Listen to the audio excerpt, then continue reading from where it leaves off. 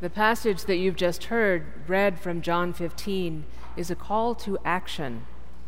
So after the call of follow me to become fishers of people, which we heard last week, and before that final call of go out into the world and make disciples of all people, in between we have this passage, love one another as I have loved you. No one has greater love than this, to lay down one's life for one's friends. You are my friends if you do what I command you. I do not call you servants any longer, because the servant does not know what the master is doing, but I have called you friends, Jesus says.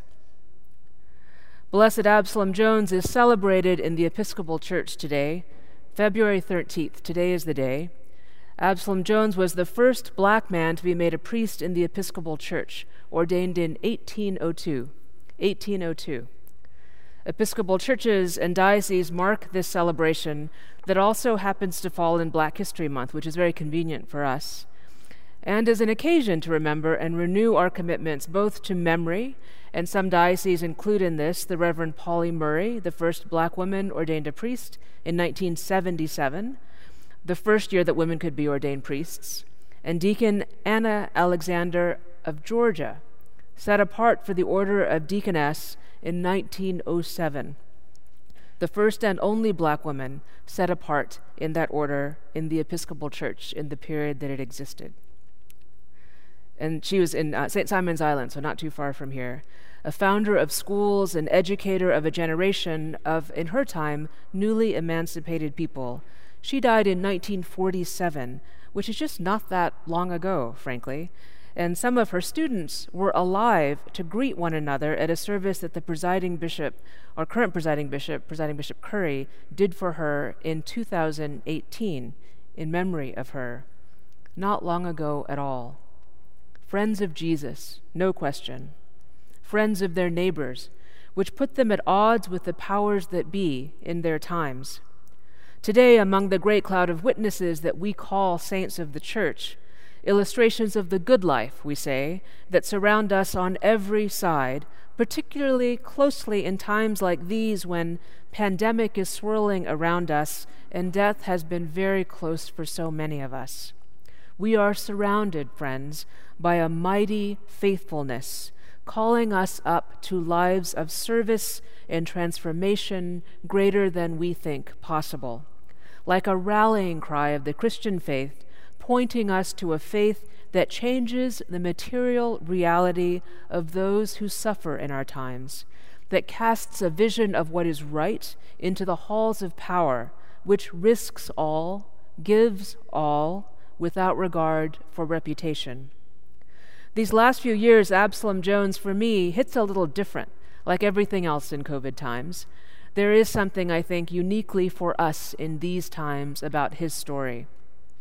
So as I'm sure you all know, because you observe this day on a Sunday, which all churches don't, and as you can imagine, the 13th doesn't always fall on a Sunday. But so you all probably know this, but Absalom Jones and Richard Allen founded the Free African Society in Philadelphia, which began holding religious services in 1791. If you look at your prayer book in front of you, if you pull that out on that first page, that prayer book authorization is from 1789. So this is I love that people are checking to make sure I'm not wrong about that. Someone will tell me if I'm wrong. But if you think about that, this is not an aberration or later. This is not 100 years later. 1789 is that book in front of you, right? 1791. You can today go to the African Episcopal Church of St. Thomas, the first black church in Philadelphia, which opened in July of 1794, the same time that the first Episcopal churches are being established in our country, in that part of the country. Absalom Jones lived in a time during which the value of black life was literally being calculated and set in law. They hadn't decided yet. They could have gone either way or any way, and we know how it went. So if you were able to watch our launch of the Ebenezer St. Luke's Forum last week, you heard Pastor Warnock from Ebenezer note that characters as grand and related to us as the Bishop of London weighed in on the value of the black body at that time, and whether baptism would grant that body rights in this country, and white Christians' obligations, or to put it another way, the obligations of the church, the Anglican Church, to grant to black Christians the dignity of freedom, or the possibility of freedom, as opposed to perpetual slavery if they were baptized. That was the business of the church, they thought, and was actively engaged and sets the stage for today. We can find letters that would horrify us today in the archives of all of our dioceses from the 1700s, too close to today, about the rights of black people to their own lives, to wages and working conditions, to be baptized, ordained, to housing, care when sick, dignity in death. Martin Luther King Jr.'s letter from Birmingham jail was to clergy, the local Episcopal bishop included, about the need to access to public transportation and many other things, the stuff of this life, a crying out from generations of black Christians to their fellow friends of Jesus.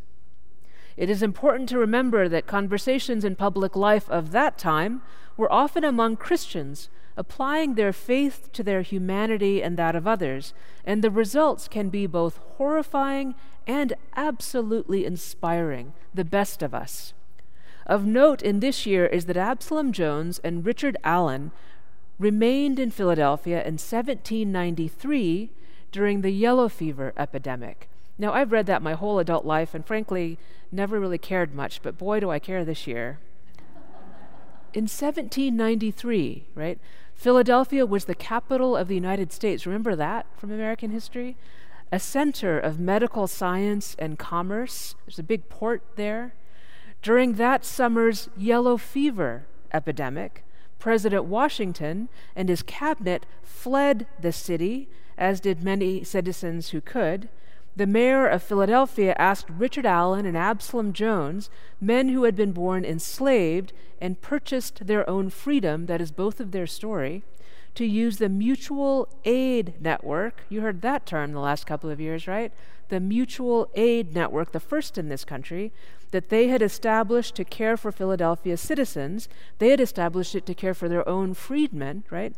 They were asked to use that to help people sick with yellow fever. 1/10 of the city died in that epidemic.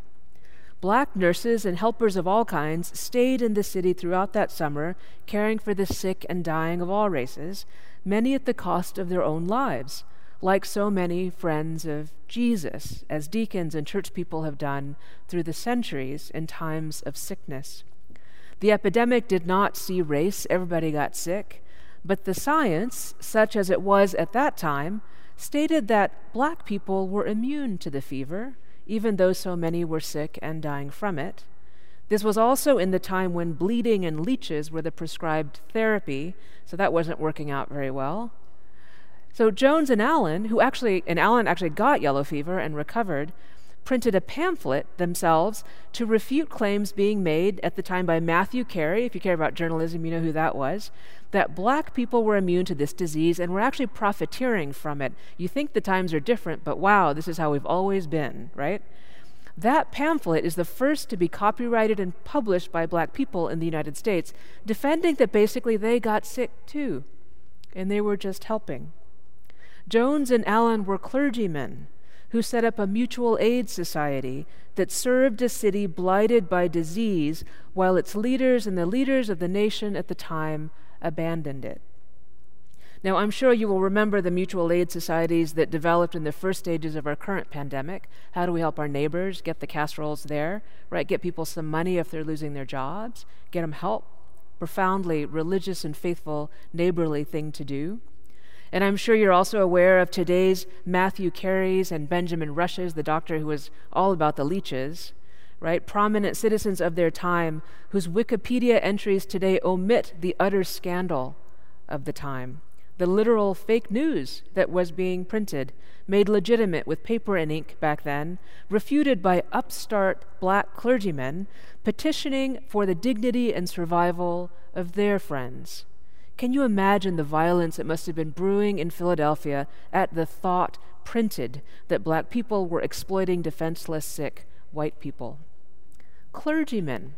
Jones petitioned the U.S. government, based in Philadelphia at the time, for the freedom of black persons, the abolition of the slave trade he was so bold to propose in a petition, and in protest of the fugitive slave law, in which he names our fine state of Georgia when illustrating his point that a free black man in the United States at that time could be kidnapped in a free state and transported to, he says, for example, Georgia, to be enslaved in perpetuity. The sitting government, it turns out, debated this letter. It made it to the top, this petition, and tabled the recommendations on the fugitive slave law. It says, and it's in the congressional record, in the interest of unity.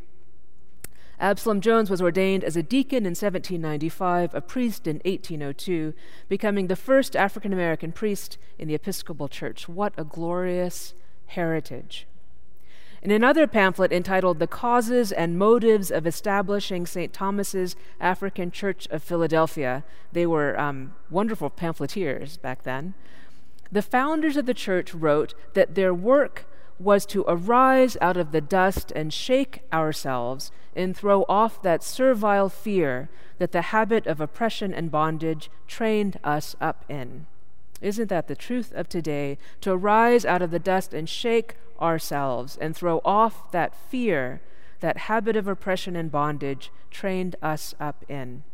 In his time, Absalom Jones was credited with supernatural powers because he was a fine writer and orator, great speaker, a powerful organizer, a free black man who had purchased his own freedom. How he must have heard the words of those old hymns about ransoms and purchase, having ransomed himself, or the words of Isaiah or Moses or Jesus that we hear today in his time, no longer a servant but a friend, Absalom Jones, doing in his own life that work of freedom that might seem abstract to us today. And I do hope you feel free from the manifest corruptions of the world today, and they are so many. I hope you feel the power, the knowledge, the wisdom to shake them off. I mean, are there people you think might not feel pain the way you do, or do we act like it? That might not love their families the way we do, or might we act like it? Might not to eat as well or feel as safe, can tolerate no health care at all, or don't feel pain, as they said back then, prefer to sleep outside, just don't have the character to be well, not addicted, mentally stable, who don't need a decent home or the security that a decent income provides.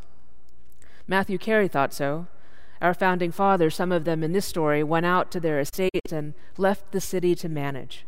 And the fine scientists of the day asked black leaders to take care of things, believing they did not get sick or that it didn't matter if they did.